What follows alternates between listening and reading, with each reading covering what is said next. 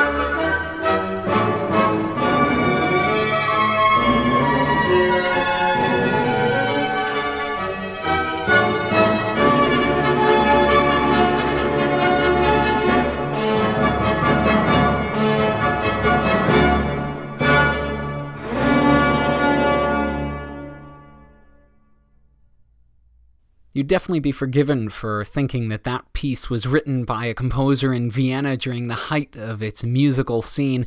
And it's great that Gerson was able to not only hear all that great music from around the continent, but bring it back to his own city for other people to enjoy. Thanks to the Concerto Copenhagen and Lars Ulrik Mortensen for putting that up on musopen.org. And thank you for listening. If you have the chance, please rate and review this podcast wherever it is that you're getting it. I'm Tyler Alderson, and tomorrow for your classical break, we'll be starting on Holst's The Planets. I'll see you then.